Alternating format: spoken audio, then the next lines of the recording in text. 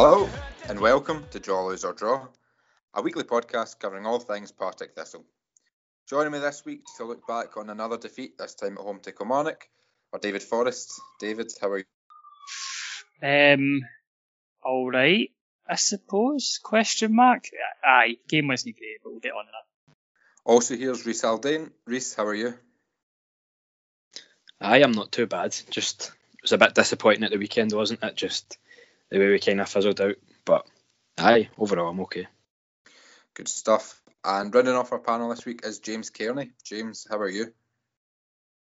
Yeah, not too bad. We've been disappointed in the weekend, but as I'm saying, as I've all said, I think we're looking forward to digging into it. Yeah, I think we'll start as we always do, just by having a look at the starting 11. As expected, Jamie Sneddon kept his place in goals. Possibly the most surprising thing about the starting 11 was Kieran McKenna coming back into the side at right back in place of Akinola. Zach Rudden came back in for Cammy Smith as well. James, I'll start with you. Were there any surprises in the starting 11 for you?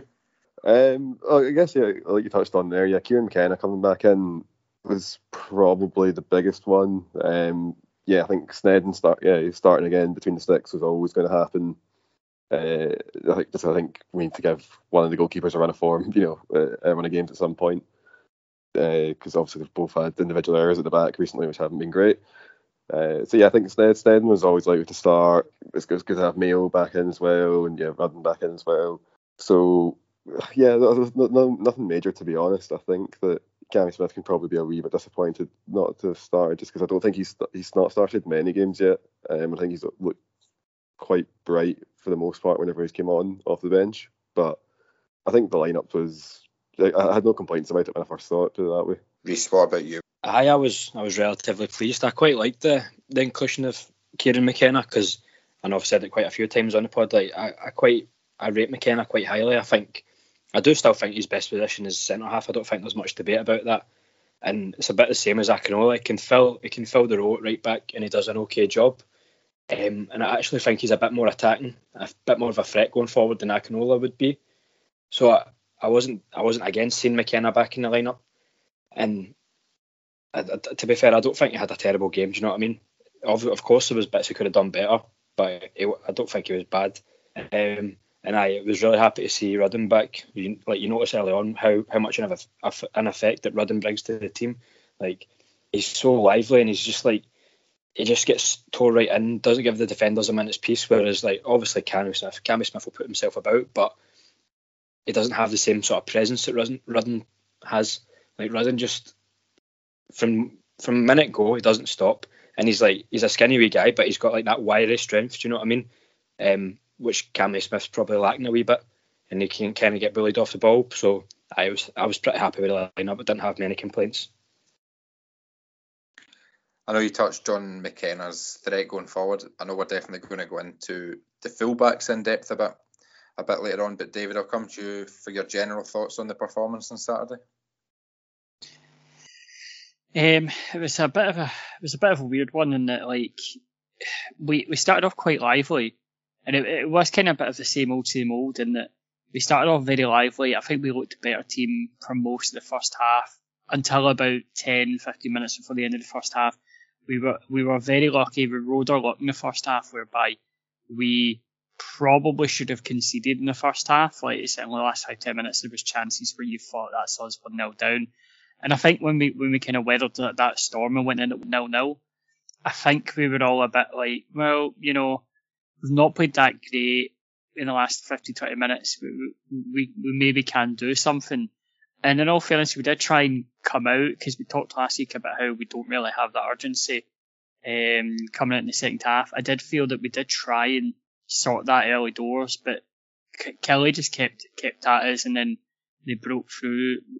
I felt it was a bit unlucky in Snedden, and we've been raising question marks on Snedden's performance and the errors that he made to then get a penalty.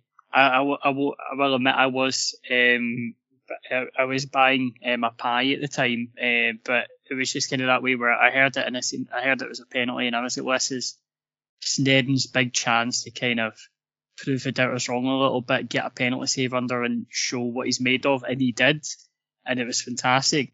It's just a shame that we then conceded afterwards in a goal that wasn't necessarily Snedden's mistake, to be honest. He was just at the other side of the goal. There wasn't really much he could have done on it, and it was just a bit of a freak goal. The second Kilmarnock goal was a well-taken goal. I thought it was a good goal, but once they went 1-0 up, I think the heads just kind of dropped, and we didn't really threaten after that.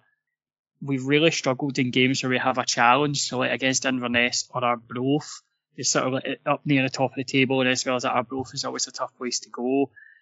Other games where we've won, it's always been like Morton or Queen of the South or Dunfermline, teams that have been quite poor, and we've kind of coasted on that.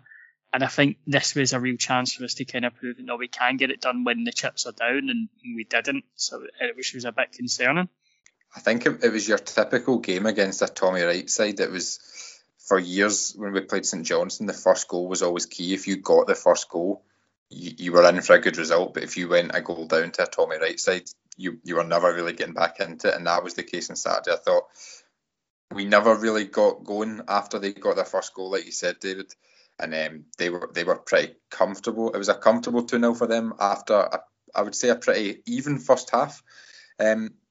James, I'll come back to you. David touched on Jamie Snedden there. He obviously saved the penalty and did another excellent save in the first half. How important was it for him to get a good performance under his belt after last week?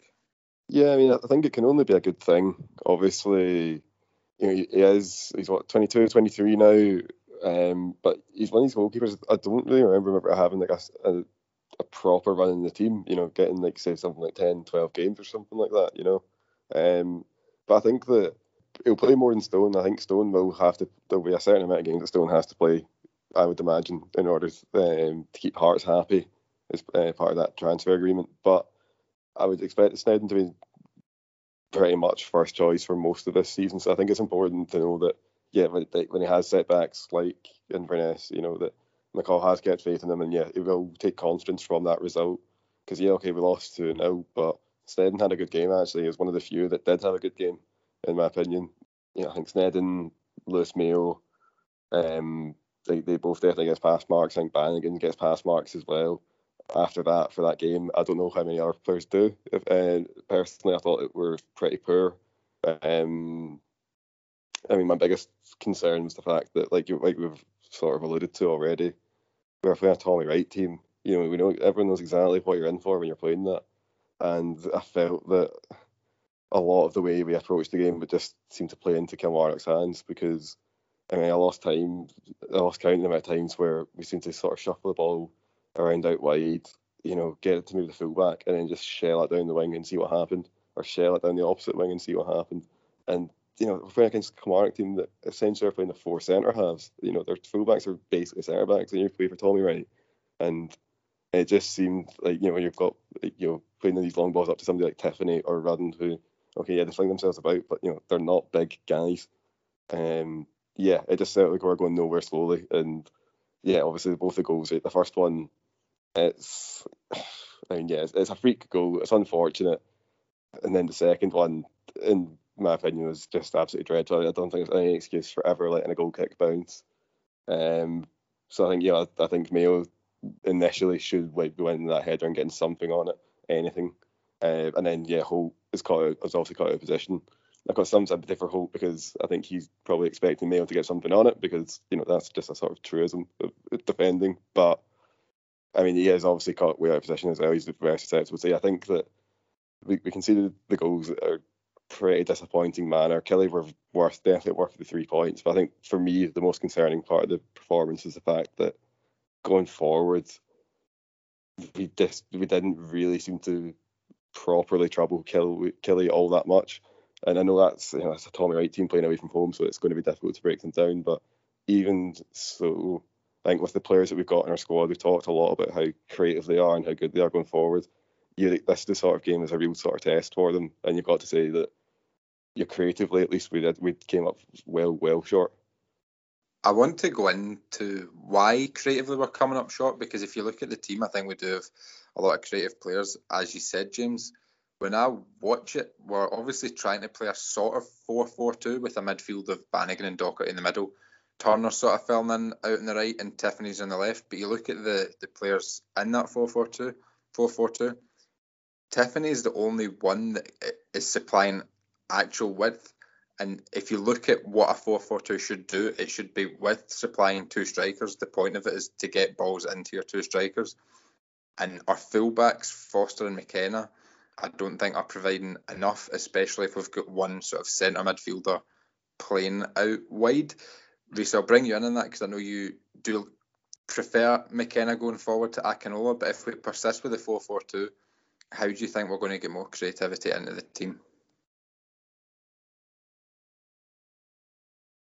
If we do persist with the current formation, I think you're going to have to introduce Stephen Hendry at some point. I know he does like to bomb forward at times, and we need more of that. And you look at all the Thistle teams in the past, the teams that have been successful. You had Aaron Taylor-Sinclair, you had Stephen O'Donnell, even Jordan McMillan. He liked to bomb forward.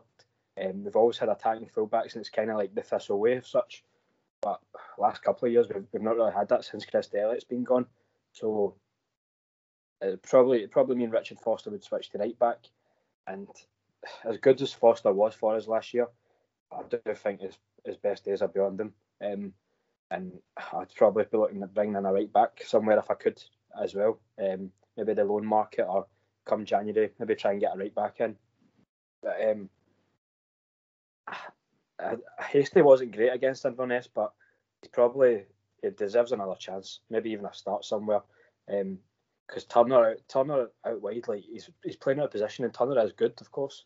And he is one of the most creative players in our team, but he's not helping himself playing out there. And at times there was an instance in the first half where he came in from the right and beat like three men and just took it right across the box, because he's not going to go and beat a man out wide and swing across in.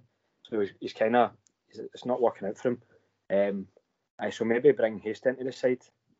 But just touching on the performance at the weekend, we started off so bright as well. Like, and see, for about 20 minutes we had him right under the cosh, exactly where we would have wanted him. And obviously we got Tommy Wright rattled. He got booked for leathering the ball away. And that was the time where we had to take our chances. And it's typical Thistle, you know at the time, this is going to come back and bite us in the arse if we don't take our chances here. And lo and behold, we didn't. But Kelly always looked dangerous on the break. Whenever they were breaking forward, there was that one where Mail made the last ditch tackle. That was a great tackle. And then obviously, as the boys have spoken on, make a great save from the penalty, and then a free cone goal. It's the most typical Thistle thing. And then a poor mistake from not winning the header from Holt or whatever. And Ollie Shaw, good striker, and it was a really good finish. Beat Snedden all end up. And as I've said like a couple of times on the pod, and I've said on Twitter and stuff, this season so many times, in any game of football, a team will have a 10, 15, 20 minute spell of pressure, and you just need to ride that out, see yourself out, calm down, get hold of the ball and carry on. Whenever a team has that 10, 15 minute spell, we've collapsed. Like, you look at Dunfermline at home in the Cup, Arbroath away, last week at Inverness, and then again at the weekend with Kelly right after half time. And then I'd say we were the better team in the first half. And then even after they went 2-0 up, obviously the job's done for them. They camped in again. But we've got all the ball after that, and we don't look like scoring. And the game died a death, and it got away from us in the end. We need to find a way to get around that. David, I'll bring you back in. Just going back to the formation, the 4-4-2, and how we can get a bit more creative and maybe the performances of individuals. Another thing I feel when I watch it is the midfield two of Bannigan and Docherty. Because there's no sort of attacking threat from the fullbacks, they maybe feel they need to do too much in midfield, and maybe performances in that area are suffering as a result. I don't think Bannigan's been bad at all. I think Bannigan's probably been one of our better players. But I think Docherty's suffered in recent weeks. What do you make of the middle of the park? Would you like to see one of them sit out, maybe to see Turner move back in? Would you like to see three in the middle of the park going forward? Do you think there's a solution in midfield to be had there, David? It's a bit difficult. I mean, like, I did kind of chuckle when they announced the man in the match, and it was Bannigan on Saturday, obviously like the hospitality man in the match or whatever.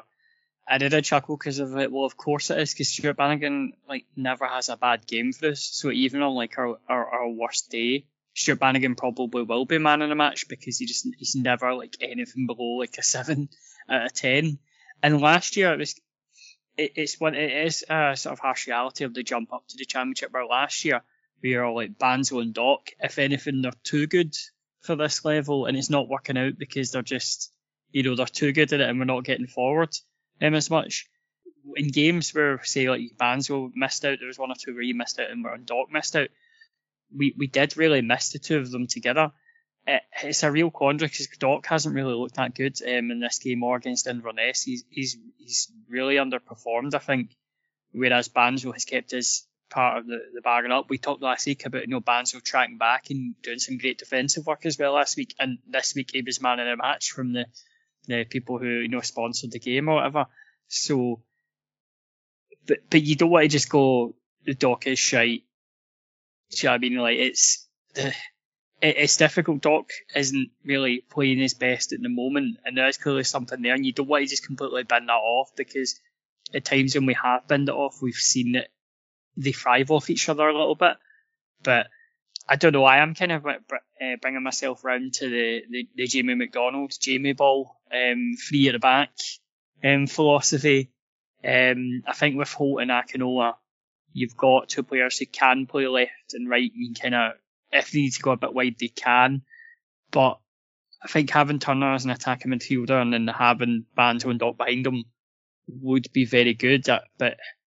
And then, maybe having Hasty in the right or whatever. I do feel like Turner, Banzo and Doc are sort of, those 3 need to kind of work together. And I think they do bring, we're seeing Turner pull out some great performances for us, and I think Banzo and Doc really help with that. So it is a tough one, but I am looking, I don't really want to drop Doc because he's just having a patchy bit of form at the moment, and he will come good, but it is a tough decision. But I would probably looking at like a sort of 3-5-2, maybe putting something in the right and having Turner up in front ahead of Banzo and Doc, and then maybe going at 3 in the back. I think for me, it's not even so much the formation. I think it's it's like the lack of defined roles. I think Docherty's like a great sitter, just sitting in midfield, winning the ball back, playing simple balls to more creative players. But at the moment, we've not got a lot of players in attacking areas, especially out wide. I think he's feeling like he needs to do a bit more, and it's affecting his play a bit. And maybe with Turner coming in as well, Turner doesn't really have a defined role. He's just sort of floating about in the right-hand side and coming inside sometimes. And at the moment, there's not really defined roles for them, whereas last season, as you said, David, it was Doc and Banzo in the midfield. They knew what they were doing. They had Conor Murray or Cardle out in the wing on one side and Tiffany out in the wing on the other side. And they knew their roles. And I think it's maybe just a case of Turner trying to gel in with Banzo and Doc, and I think eventually they'll work out because they're great players, and McCall's an experienced manager at this level, and he'll work something out. But I think at the moment it's just, for me, a lack of defined roles for them in the midfield. James, you can come in on that if you want, but I also want to ask you about just the season in general. We've had a sort of disappointing last couple of weeks against Inverness and Kilmarnock, who are the top 2 in the league. Has that changed your outlook on the season as a whole? Have you reevaluated what you think Thistle can achieve this season in the last couple of weeks? Well, just quickly on the midfield discussion, I think I agree with what you guys have been saying, and that I think Doc has not been at his best this season. I think part of that is the fact that he has got Turner playing out wide next to him. Obviously Banzo on the opposite side has Tiffany, who's a natural winger who tends to make better runs, I think, and get into better areas. I think Doc's suffering a bit of the fact that Turner's not maybe making those same runs, getting into those same positions, and as a result, that's one less option for him. So I think it's all connected. I think that I quite like the idea of a midfield 3 with Turner playing ahead of Doc and Banzo. I think that also then, as we touched on, it frees up Doc to sit a wee bit more at the base of midfield, and does ask less of him creatively, which I think is probably to his skill set. But anyway, I guess in terms of how I'm feeling for the whole season, they've been disappointing results. There's no getting away from it. Probably, I think the Kilmarnock games, the result and the performance is probably the most disappointed I've been this season with Thistle, just because I think, with Inverness and Arbroath, there's always mitigation. There's always it's away, the tricky games, there's individual errors. Fine, that can happen. We're playing well and we chucked it. Okay, that's not good, but it's not that's a concern, but it's a different kind of concern. This game, it's more a case of that. Kilmarnock, as I say, I think they were just better than us. I think we looked quite uninspired, and that for me, that's a concern, for a big concern for me, more than the fact, more than Inverness or more than Arbroath. But having said that, I don't know if I still don't really know exactly what to expect from Thistle this season. I think that we should certainly be in the playoffs or thereabouts come the end of the season. But I wouldn't hang the manager out to dry or anything like that for not achieving that. I don't think that. I think we are a newly promoted team. It is an incredibly competitive division, and it's just. While right now, okay, it's easier for us to be all doom and gloom, but at the end of the day, we're fourth in the league at the moment. We're still the only teams that have beaten us are the ones above us. And okay, obviously, I'd rather not lose those games, but I think Wraith away at the weekend will be another really big test, and I think that will maybe sort of give us a better indicator of where we're headed this season, whether we're not going to be part of that sort of top 3 or 4. Where we're pushing for the playoffs or perhaps even the title, depending on I don't know. It depends really on what other teams are doing, how consistent they are. But I think Wraith will be a big test because they were in the playoffs last season. They were there on merit. They were a very good team. They weren't too far off. Just beaten by Dundee in the playoffs. They're a good side, and again, it's a different type of football to teams that we've played so far. So again, it's a difficult game for sure, but I think it's also a really good barometer. I think if we win that, I think we can say that okay, we can mix it with some of the Championship's best sides, and we can push make a proper push for the playoffs from the get go. If we drop points or if we lose it, then it might be. I think that might be a bit of a reality check, to be honest. Then at that point, I think the pattern that seems to be emerging is that if we're playing against teams that are, sort of mid-table or lower half the table at home, then we'll probably beat them and win quite comfortably. Then I think the questions are always going to arise over away games in particular, but then obviously these big games against the bigger teams as well. Because I think if we were to lose on Sunday as well, you'd have to ask if do we have the quality to mix it? With the likes of Inverness and Kilmarnock, and I firmly believe Wraith Rovers will be in that conversation as well come the end of the season. So it's a really big test, and I think that will be the better barometer for the campaign as a whole, rather than the games that we've just had. Earlier this week, David was joined by Sean McGuigan to look ahead to Sunday's game against Wraith Rovers.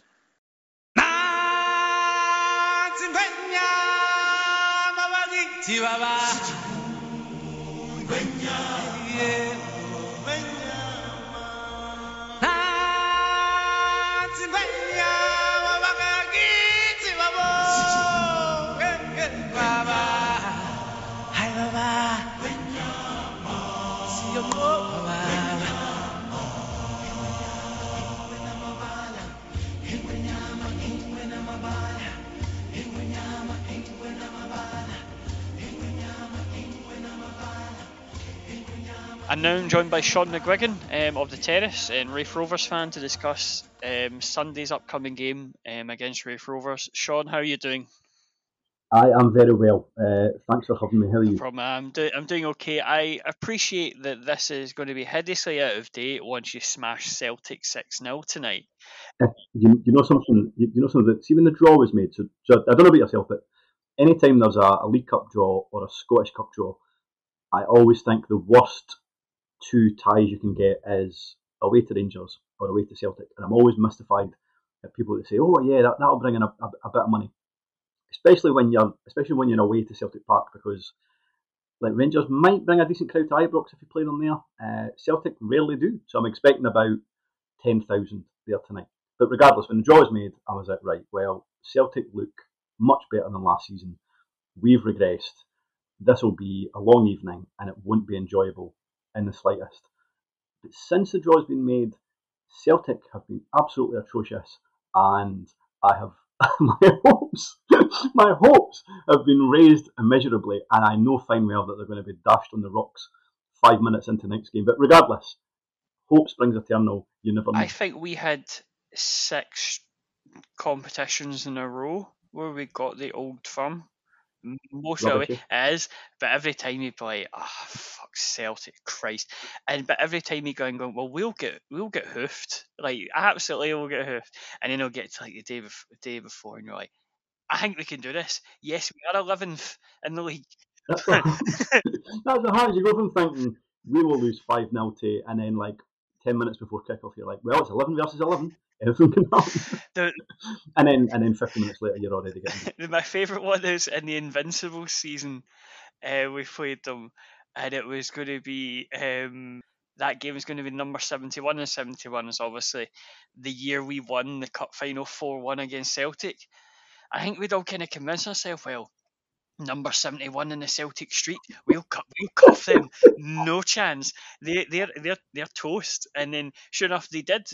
That invincible streak will not last coming out of that game, and sure enough it didn't. It's just a shame that Hearts beat them game before, and then of course that made you think, oh well, they've lost to Hearts, that's them, their arsehole collapse, that's them, they're downward spiral, and that was the key, where it was finally going to beat them. And then I mean, football lends itself to narrative, so fair play for you for searching for narrative, but sometimes it just isn't there.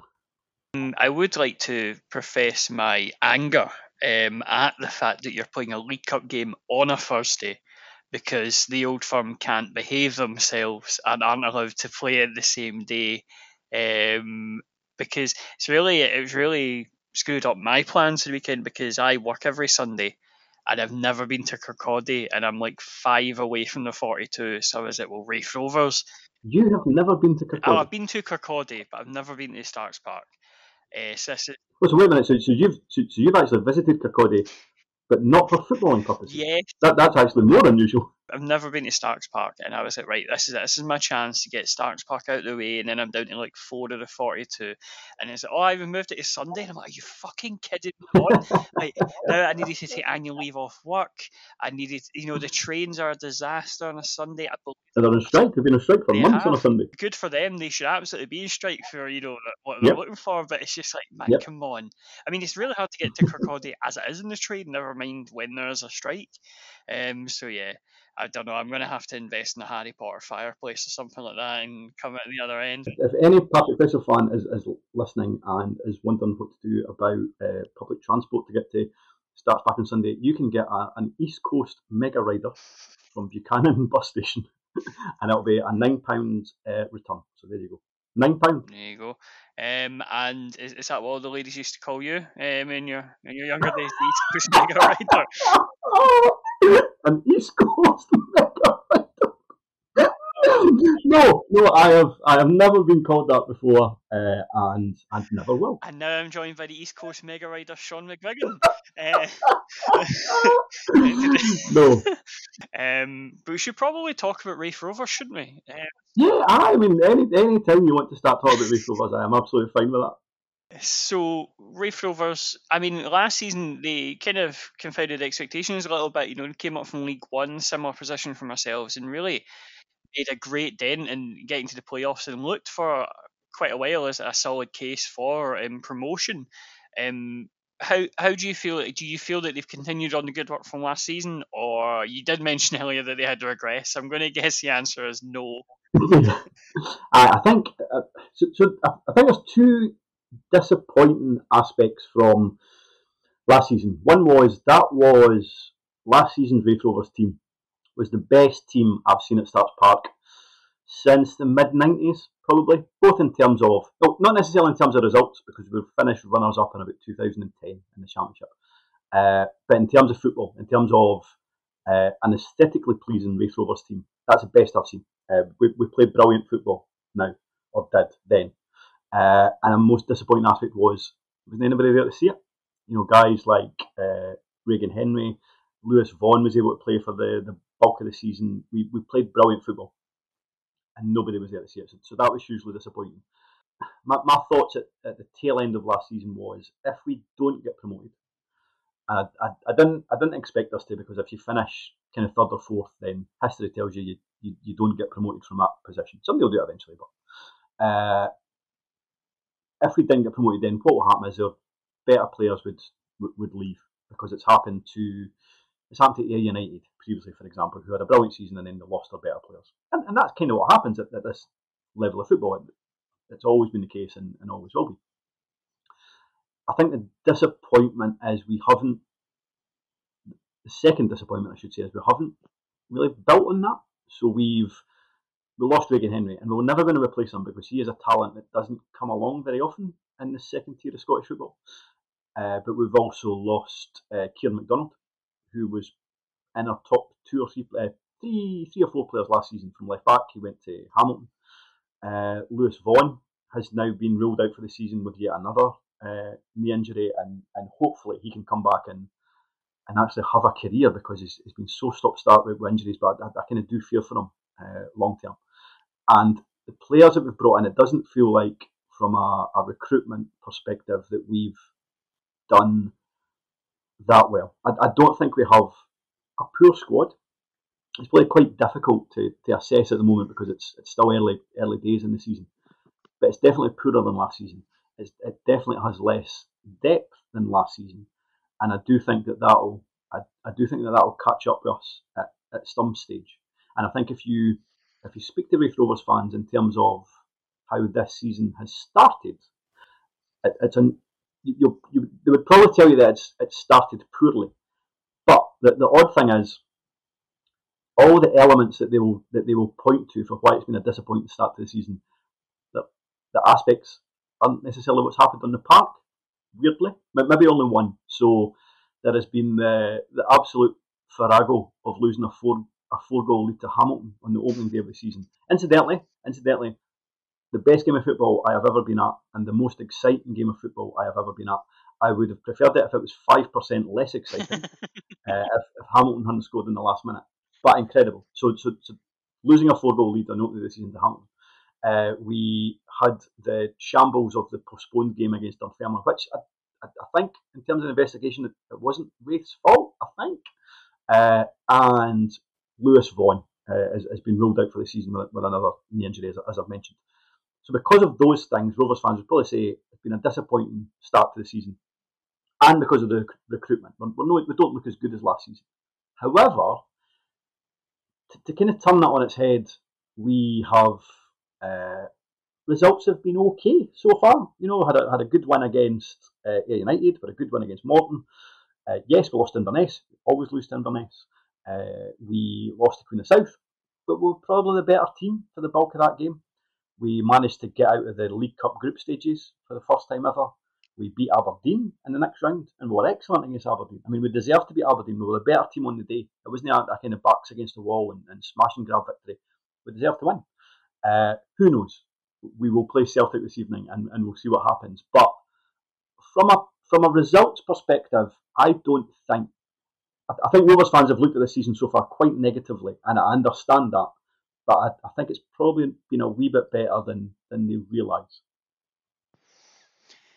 Yeah, I think you're right in saying about, like, with these teams where like an Ayr or a Raith Rovers, where if you kind of shoot your shot, so to speak, and then if you don't make it, that team that you've assembled to do that, just kind of, you get scattered to the winds, and then you kind of have to rebuild, and it's always going to be very tough. And I think it is a bit of a concern for ourselves as well, is that obviously McCall's quite good at building a team and building a project and getting a bit of long-term loyalty to his team, but it is very much that worry of, well, if you don't go up now, what, are you going to have the team that you had now to do it? And yeah, it's a bit of a concern. In terms of the Raith Rovers squad, is there anybody that you would see as the main threat that we should be looking out for?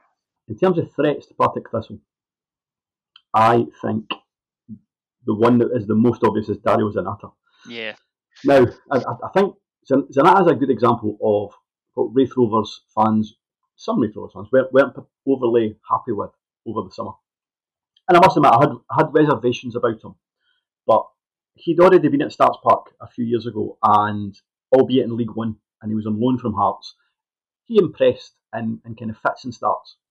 So when he kind of joined again, Rovers fans, quite rightly, I realise that, had pointed out the fact that he hadn't done very much since leaving Starts Park last time around, hadn't done very much at Championship level, so based on a kind of attacking point of view, it looked like we were going to be reliant on guys like him and Aidan Connolly, who also hadn't done very much since leaving Starts Park. So there was concerns about Zanata. However, he's been excellent. He's been absolutely excellent and kind of fundamental to almost all of our wins this season. He scored 5 goals so far from although he kind of swapped sides, he's predominantly been on the left-hand side for us, but we'll swap during the game.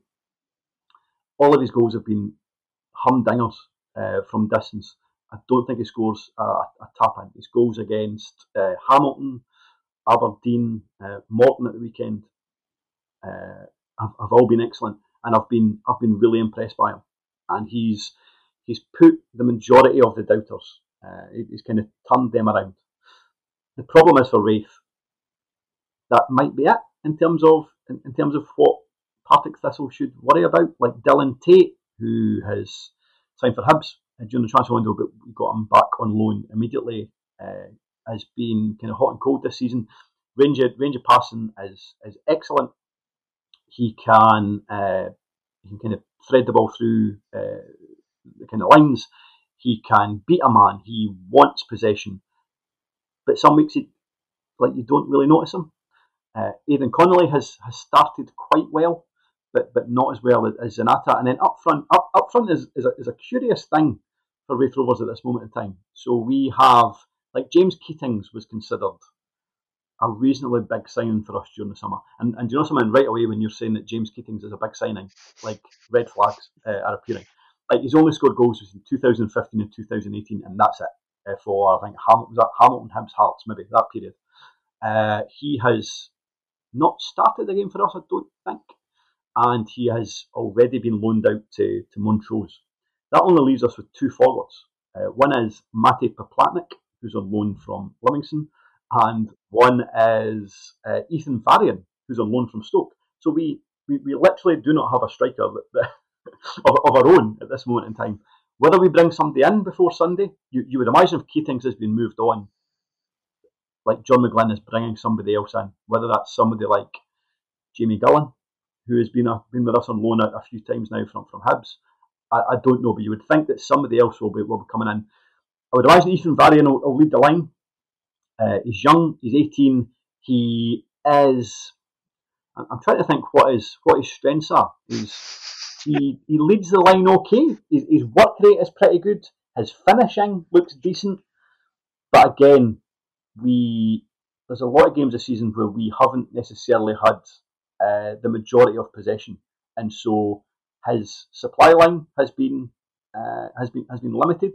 So I can't quite gauge if Varian is all that. I'm not sure yet. But to answer your question that you asked me about 15 minutes ago, who do you have to worry about? It's very much Dario Zanata. See, if you double up on him, which Queen of South did, you'll stifle us and we'll really struggle. And that's ultimately Raith's biggest failing this season. If we don't have Zanata performing well, we're really going to struggle. It's a name that brings back a lot of conflicting memories. Remember, he scored an absolute screamer for us against Inverness. Yeah, I think it was Inverness where he just absolutely tore Inverness apart, and we thought we've got a player on our hands. And then literally all the other games he played for us were like. But it's funny because Ayr United fans said the exact same thing, and I think if I remember correctly, he joined them, and I think he scored an absolute rip snorter against Albion Rovers in the League Cup group section, maybe. And then he essentially didn't really perform for them. He done nothing for them after that. So when we signed him, Ray fans were worried. But no, so far we're approaching October, and he's been, certainly from a kind of forward position, our best player by a mile. I mean, I'm not one to give out gambling advice very often, but Raith Rovers to win with Dario Zanata to score seems like the most obvious shout you can think of, because we have a really checkered history of. There was once, it was a year we got relegated from the Championship, where every team had an ex-Thistle player, and in most weeks they would score. And it was just, you would scan down. You must do it yourself as a Raith Rovers fan, where you read the programme or whatever, and you'll scan the team lines to see if there's anybody that used to play for Raith Rovers in the squad. We do it all the time, mostly out of fear, just scouting who's going to score against us, because it's a lock on that he will score, especially if he's on a decent run of form. Absolutely, get your Raith Rovers and Zanata to score on, definitely. Well, unless, to be fair, to flip that on its head, you have, unless he's injured or suspended, and I'm not aware, you'll have Brian Graham playing up front for you, who is, I wonder if anybody has ever said this sentence ever before. I think I am Brian Graham's biggest fan. His spell at Raith Rovers, you're going back quite a while now, actually. So I remember he signed a 2-year deal for us, and his first season he was nothing startling whatsoever. And then he went away and got an operation on. He got a hernia. I think it was a double hernia operation. Why that nugget is stuck in my head, I have no idea. He got a double hernia operation, and when he returned, he did not stop scoring from the tail end of his first season right through his second season. And I think that Brian Graham is hugely underrated. And I know he's 33 now, but I still think he's one of the. I still think he's one of the better forwards in the Championship. And I think, don't get me wrong, I think at this stage of his career, playing higher up the food chain might be beyond him. But I do think he's always been underrated, and I think some clubs in the Premiership let him go when maybe they had actually had poorer options to replace him. I thought when he was at Dundee United, he'd done okay. I thought it was absolutely fine at St Johnstone, and I think he's a very good striker.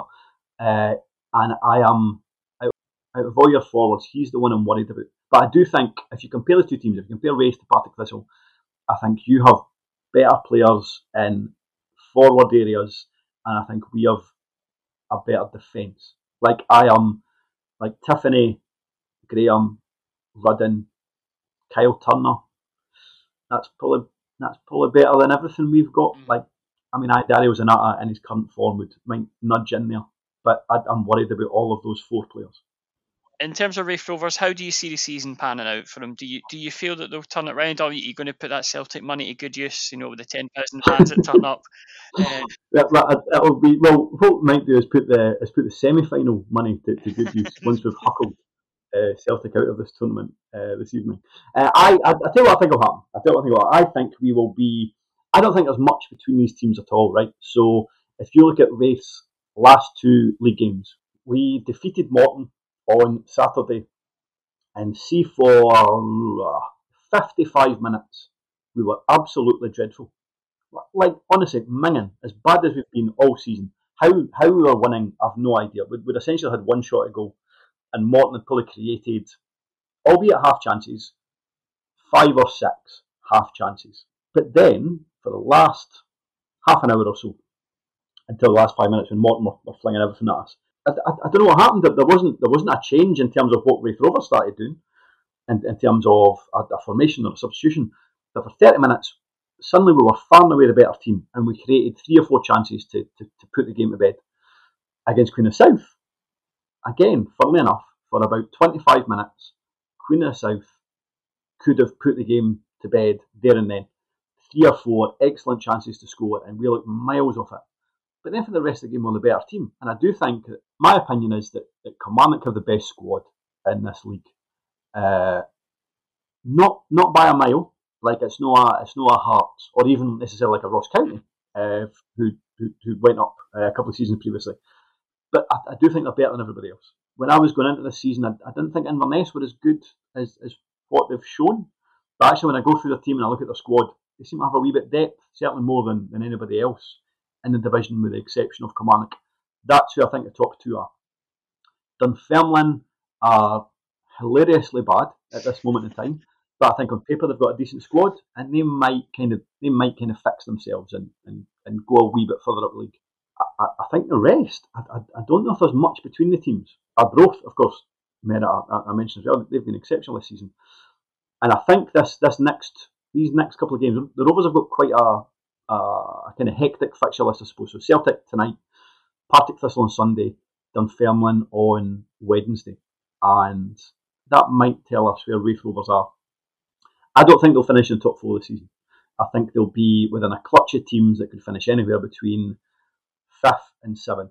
But I do think that how they played against United, how they played against Morton, how they played against Queen of South, I don't necessarily think they'll be in trouble. But at the same time, and I've already mentioned it, they've regressed. They're not as good as last season. And I think if you have, because like you've already mentioned about like Partick Thistle, how they started the season. Like, see teams that win League One, they generally do well the next season. It's pretty rare for a team to win League One and then not finish in the top 4 or 5 the following season.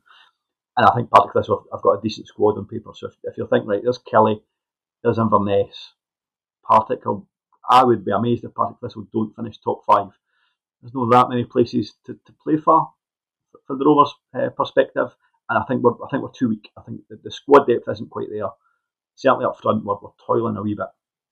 Defensively, we're sound. Like Berra and Benedictus have been a brilliant partnership so far. And if you aim anything towards their head on Sunday, incidentally, they'll just head it away.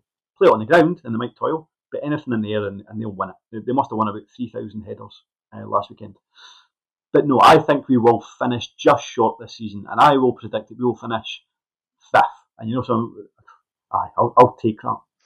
I know you'll be too busy winning the League Cup to really bother for you. Exactly. However, the winning the League Cup might derail us, and we'll take our eye off the ball in the league, and we might finish 8th.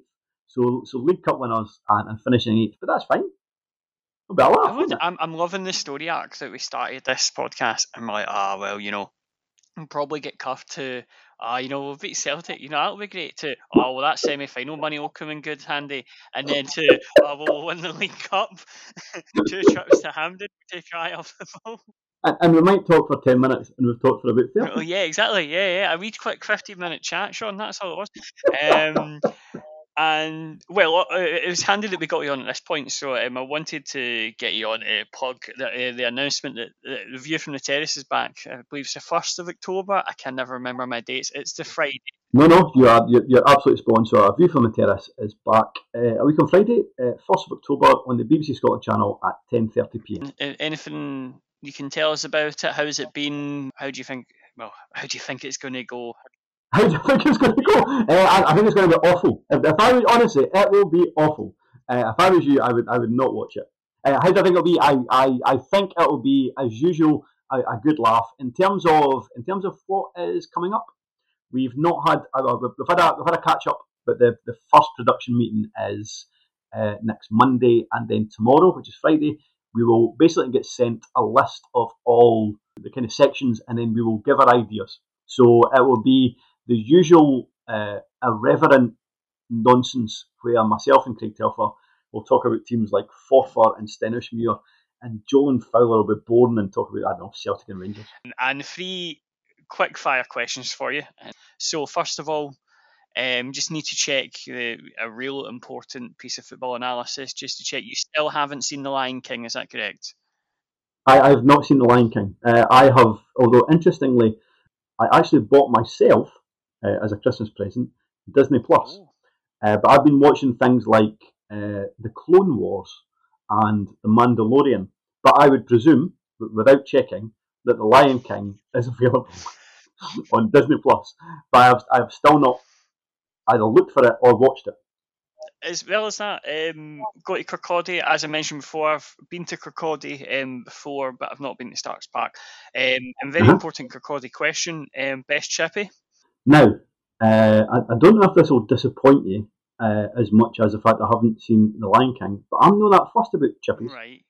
However, now I'm not fussed. It's one of my least favourite takeaways at Chippy. I sometimes sometimes. So my gran loves a chippy, right? So I go up there every Sunday, and and she makes me my dinner, even though she's 95. But she's very sprightly and independent and makes me my tea. But every now and again, I think, well, I should really be bringing in my gran a dinner because she's really old. So she loves a chippy. But I go to the chip shop for her. But I might bring myself in a Chinese or an Indian because I'm not that fussed about a chippy. However, despite that, I am aware that the best chip shop in Kirkcaldy is Valenti's. Maybe other towns have this, but there's even like street signs saying like Valenti's this way or 1 mile to Valenti's. I don't know if other towns or cities have that. But yes, Valenti's is Kirkcaldy's finest fish and chip shop. So instead of how you get the football traffic signs, it's like fish supper traffic signs. I mean that's how well regarded it is. It's very tough. I make a point when I go to a new ground, I try and find their best chippy and go to it because that's my favourite takeaway. Well, when we meet each other for the second time in Kirkcaldy, which hopefully is on a Saturday so that you can attend, I would recommend you go to Valenti's and you'll be able to find it easily because there's loads of street signs telling you how to get it. Well, there we go. That's absolutely fantastic. And finally, a score prediction for the game on Sunday. Obviously, we'll have huckled Celtic at the League Cup, and I think it'll be very much after the Lord Mayor's show type of thing. I think this will be. I actually think we'll lose. I think it will finish Raith Rovers 0, Partick Thistle 2, and Brian Graham will score in the 17th minute, and Zach Rudden will score in the 73rd minute, unless they don't play.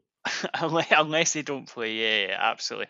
So me, you, and your granny go to Valenti's afterwards. You can chew the fat and go, Sean, you're really nailed on with that prediction. I mean, it's amazing you can still stand after you've defeated Celtic in the League Cup and you've been drunk for 3 days. But fair play. So we'll sit and chew the fat and our haddock supper over that. Is there anything else you want to plug about the Terrace podcast? Anything you're doing with the Terrace podcast at the moment? I really enjoyed your the lower leagues gargantuan Ben-Hur preview of the season. It was at 3.5 hours long, and it was just like I don't know. So basically, what will happen is like myself and Craig Telfer will say, right, we can do Thursday night, and then we'll suggest what we're going to do, and then we'll say, right, well, we'll talk about 3 games, and then somehow what happens is I think generally led by him, we end up talking about literally every single game across the course of the weekend in the lower leagues, and it ends up taking us 2.5 hours. If you would like to listen to some lower league nonsense, then myself and Craig Telfer, most weeks, churn out a Terrace podcast every Thursday that normally goes online on a Thursday evening. We are doing one tonight. However, it has to be much briefer than normal because I will be watching Raith Rovers beat Celtic. You're really drunk. Shortly thereafter. If you hear the popping of champagne corks on the pod tonight, that will be exactly why. Something I actually said to him, I goes, what time are we starting on Thursday because the Raith Rovers Celtic game is on at 7:45. He goes, let's start at 5 and you might be able to watch the second half. And he might not be far from the truth. But yeah, well, good luck for tonight. I hope you cuff Celtic. It would be incredible. So do I. And we'll get you a pint on Sunday if you do. And your granny as well, of course. I'm a granny. Pint of Bellhaven Best or whatever it is the granny's drink. After show. A pint of rum from Nessie. Well, that'll make 2 pints of rum, barman. And your finest fish and chips. Sipping a pint of rum in Valenti's after the game. But thanks again for joining us, and hopefully speak to you again later in the season. No worries.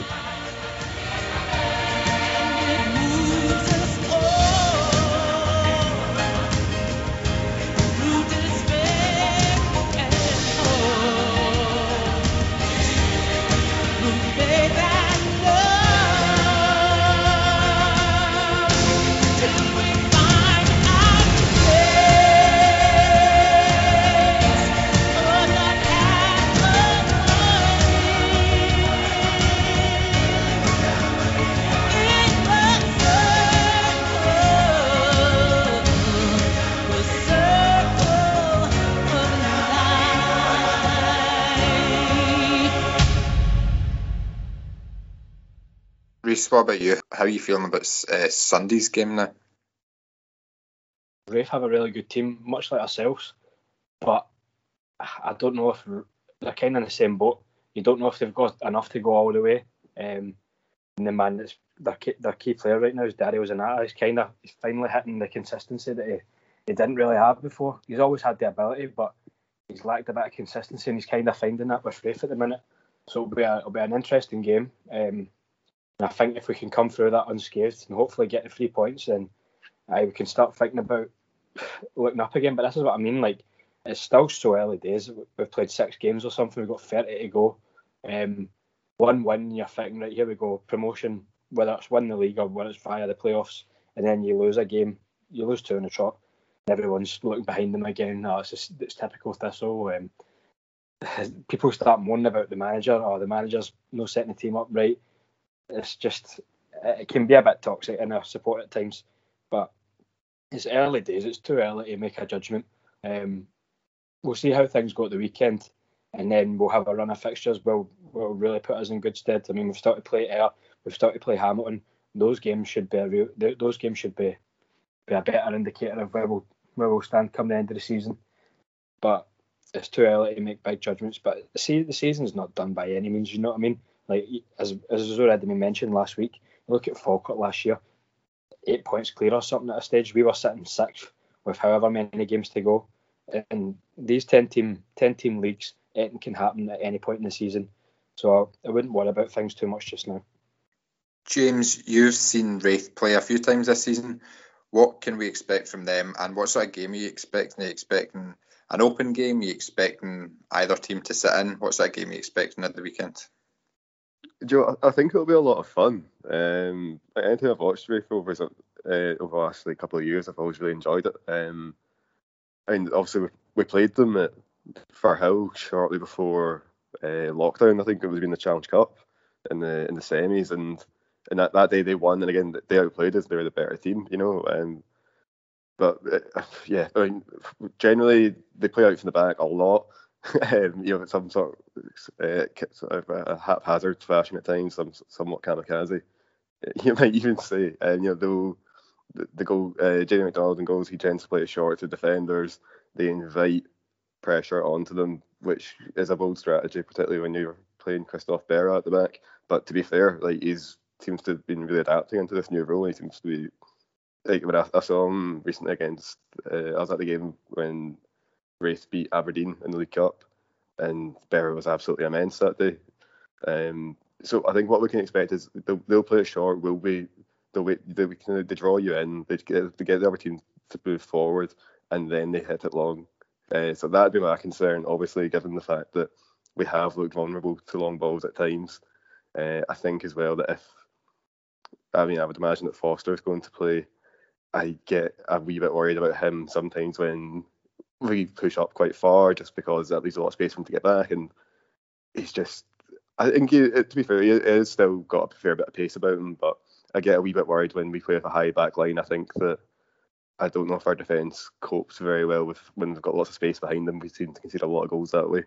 So I think that's certainly something to watch out for. So the centre halves that we've got are going to need to do well in the air, and it's going to be a difficult contest in that sense. In the midfield, Raith are going to try and retain the ball, and that might be, it can be a little meandering at times, which can give Thistle time to organise at the back. But if Raith are on the ball and they're deciding they're going to try and progress it slowly up the park, they will keep it. They'll keep it well, and they'll try and tire the midfield out. So obviously having somebody like Bannigan in your team is absolute gold dust for a game like this, because he just runs and runs and runs, and he's got absolutely no problem like that, doing that all day. But yeah, it would be a game where they tend to use a lot of the wide areas as well, so expect a lot of overloads on either wing. So you need whoever's playing out wide for us, probably Tiffany and Turner. You'd imagine they're going to have more defensive responsibility than they're used to. Certainly with Tiffany, he'll need to come back. He'll need to track back and need to help out his left back, because otherwise they will outnumber us out wide, and that's how they break in behind. So a lot of their play comes from it sort of starts deep. Sometimes it's shelled out wide. Other times they'll sort of keep the ball, move it up slowly through the middle. Eventually it's shifted out wide, and then just crosses into the box. That's where again, that's something where I think Jamie Snedden's not always been brilliant. I think that's something that, again, it's going to be a difficult afternoon. It's going to be a difficult test, but you would hope that, again, coming off the back of his performance on Saturday, despite the 2 goals conceded, he played well. You'd hope that he'll be confident and ready for it, because he's going to be, I would expect he'll be busy, because it's not an easy place to go, Starks Park at all. David, you mentioned earlier about a possible formation change, but I'm going to ask you about any personnel you'd like to see come into the side. Is there anyone who's been maybe in and out of the side in recent weeks you'd like to see get given a chance at Starks Park on Sunday? I know I literally just said we should maybe go 3 at the back, but I am quite interested to see Stephen Hendry. We've not had much chance to really scope him out yet, and I think that I'm interested to see what he can do. Following on from the transfers we made this season, the players have all fit a mould. They have all been a McCall player. They fit the McCall team. I'm intrigued to see how Hendry fits in there. I can't see him not fitting in just purely because of the other players that we've bought. He's clearly building a team around a model, and he wouldn't have bought Hendry if he didn't fit into that model, I think. So I would like to see him get a chance. I'd like to see Akinola come back in, because I've really enjoyed watching him over the last couple of weeks. And yeah, maybe just like a Jake Hasty getting some more minutes. I don't even necessarily think he needs to start, but I want to see him get a sizable chunk of minutes, to be honest. I think we talked a lot about the depth that we had in midfield, and just in terms of players, we had quite a deep team, and I found that players like Hasty and Hendry only came in quite recently, but we've yet to see the best of them or anything from them. So I'd like to see them get a shot. Reece, what about you? Is there anyone you want to see get some minutes? I'd probably just agree with what's been said. Stephen Hendry, I'd like to see him come in. Obviously, offer a bit more of natural ability down the left hand side. Probably shift Foster. I don't even know, to be honest, man. I'd probably play Foster there. I just give him another go at right back. Hopefully, he can produce. I don't understand how a guy who's played 600 games at such a high level is better in a different position all of a sudden at 36 years of age. I'd put him back at right back. It's a tough one to say, because I know that Rafe have a strong midfield. Obviously, I think they play that Blaze, Riley, Snow, and Dylan Tate and Brad Spencer. So their midfield's kind of got a really good midfield. I was going to say maybe drop Doc and put Turner into midfield and bring in Hasty. I don't know. I really don't know. It's a tough one. And I'm saying this a lot now, but I'm glad I'm not the manager. The manager's got a tough job to pick who's playing every week. But of course, that's what you want as a football manager. You want to have options, and it can only be a good thing. But if you get it wrong, everyone's on your back for making the wrong decision. But that's where hindsight comes into things. Personally, I'd try and bring in a bit more width and just go for it, because it's going to be an attacking game. It's going to be end to end, and hopefully we'll come out on top. I think the thing with McCall at the moment, correct me if I'm wrong, James, you'll probably know this better than anyone, but I think he has admitted that he has been trying to shoehorn some players into the team, and he's not 100% sure on his favoured starting 11 and formation at the moment. And if we go just even look at the end of last season, he found a way to get results. He found a way to get the team playing well, and he always seems to, whether it's stumbling across something like Senna at the back, Akinola at the back, Holt at centre back, stumbling across things like that, or like a wee masterpiece like bringing Tiffany in and going 4-4-2, he always seems to find a way to get it to work eventually. So even though we're not that sort of fluid at the moment, I think McCall is the man to eventually find a way. And I know we didn't create too much at the weekend, but I don't think we're too far off. As McCall said, I don't think we're a million miles off Inverness or Kilmarnock at all, despite the fact it has been a disappointing couple of weeks. I'll quickly just come round you all for score predictions. So, David, I'll start with you first. Score prediction for Sunday. 3-2 Thistle, an absolute humdinger of a game. Exciting. James? I'm in a similar vein. I'm going to go for 3-3. Reese? See, I was thinking 2 each there, but you've got to back the Jags. 3-2 Thistle. I think there'll be goals. They'll score. We'll score. 2 leaky defences. It's just about who's going to. If Thistle turn up on a day, we can beat anyone. So let's just hope we can turn up and turn them over. I'll go 2-2. A point at the start of a good run of form for the next few weeks. I'll go 2-2. We'll move on. We'll move on to our Partridge Thistle section this week. So we did get a listener question. Mark Edwards asked, what was up with our choice of boot studs on Saturday? He's never seen so many players slipping from one team. It didn't seem to affect Kilmarnock. So for Partridge Thistle this week, I'm going to ask you, when have you lost your footing at an impromptu moment? David, I'll come to you first on this one. When have you lost your footing?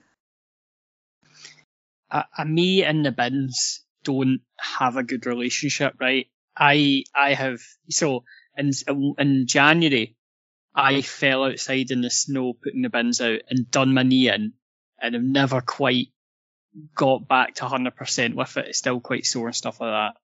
I was like, I wish that had never happened. And then yesterday I was putting the bins out. I'd put the bin out at the back door to put stuff into it. And then I didn't realise that there was a step behind me and fell over again. So any time I put the bins out, I see me because colossally deck it. Thankfully, I was all right yesterday. I didn't destroy my knee like I did the last time. But any time I put the bins out, I don't know, I seem to be literally skating on ice at times. Reese, James, you ever lost your footing at unfortunate times? I've went over my ankle multiple times and it's never great, is it? But to be fair, probably most embarrassing is probably I was out with my missus one time, and this was when I first started seeing her, so I was only seen her like a handful of times at this point. And we were in Kelvin Grove, and it was when it was really icy, and we were trying to like make our way from the top of the hill down to the bottom, and there was just ice everywhere. So I tried to go on this bit where it looked like there was no ice. And I started to lose my footing, right?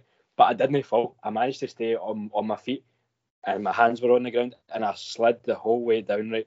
And I couldn't stop. There was nothing I could do. So I'm on all fours, sliding down for about 30 seconds, mate. My hands are red raw at the end of it, man. It's brutal. Oh, and the embarrassment, man. Superb. James? Well, the one that sticks with me, I mean, I'm quite clumsy. I fall over quite a lot. But the one that really sticks with me is, I remember one time playing a game of football when I was about 12 or 13 or something like that. And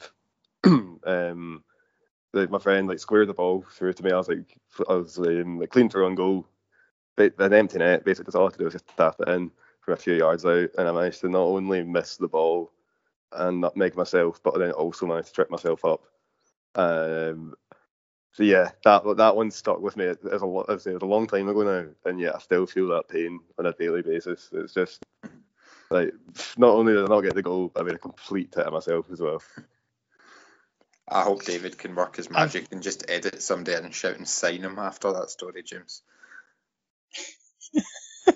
I've got another one of looking like an absolute tit, sort of semi-Thistle related. I remember a friend invited me to a birthday party and didn't tell me where it was until like the day before, and it was the day of a Thistle game, and it was at the roller disco, and I went to the Thistle game, went afterwards, and it turns out I cannot roller skate. To save my life, if you put if you put a sniper on me and says, David, can you roller skate across this small path, I'd be like, no, you'll just have to shoot me, because I cannot roller skate. Spent most of the time skating along the wee barrier, holding on at times because I was that bad. And then I got a wee bit confident, I got a bit cocky, started making a wee run, and I took this insane spill. I looked like I just destroyed my my hip. Like, it looked awful. Everyone came over and picked me up, and it was all right. But I will never go roller discoing again. I want to be able to do it. It looks so much fun. I cannot do it, and I've accepted it now. But yeah, no roller discoing for me. I think that's just good advice in general. That's sound advice. We'll leave it there for this week then, if nobody's got anything else they want to bring up. I just wanted to mention the Greaves kits that came out today. I just want to say, how amazing is it having a kit supplier that actually give a fuck and like put out good stuff, and like you can buy the shirts and you don't need to go to an industrial estate. The 2 new shirts that came out are amazing, and like I just love Greaves. I think it's just the best. They're amazing. I think it helps the sort of feel good factor that's been around the club for the last sort of 7-8 months or so. Just continue to build. The fans are, even though we've had a difficult couple of weeks, I say the fans are still generally in quite a good mood, which is unusual for the last few years, and I think Greaves have helped that in recent months with and O'Neill's as well, with O'Neill's kits seem to have gone down a storm. So I keep that up. That's it's good for the engagement is online is good as well, isn't it? Do you think if we had a bad defeat, like if we get like scudded off someone 6-0, they've got like a reprint of the auto windscreens kit or something that they can just put out on Monday afternoon to cheer everybody up after like a pure brutal loss? Because I think that's what they're doing. It's no coincidence. They've got them all just in a warehouse waiting to release them for like when we do quite shite. Be like that. Mate, we've got kits. I don't know how many. Like, there's no team on the planet who's made as many kits as us. We had the NHS kit. We had. I mean, how many special kits as well? And we had the 1921 kit. We had 2 classic kits. We've got another 2 classic kits, and then 1971 kit's going to be out in the next month or so. So keep your eyes peeled for that one as well. The goalie kit, the purple goalie kit for pancreatic cancer as well. And there's so many of them. It's great, man. I love it. Having said that though, the people demand the 1921 goalie kit to go on sale. That is what the people demand. I agree, firm agree. I love that kit. As always, thanks for joining us on Draw, Lose or Draw. I've been joined by David Forrest, Rhys Haldane and James Kearney. We'll be back next week to look back on, hopefully, a victory at Starks Park and a look ahead to our home game against Ayr United. Stay safe and buy a season ticket.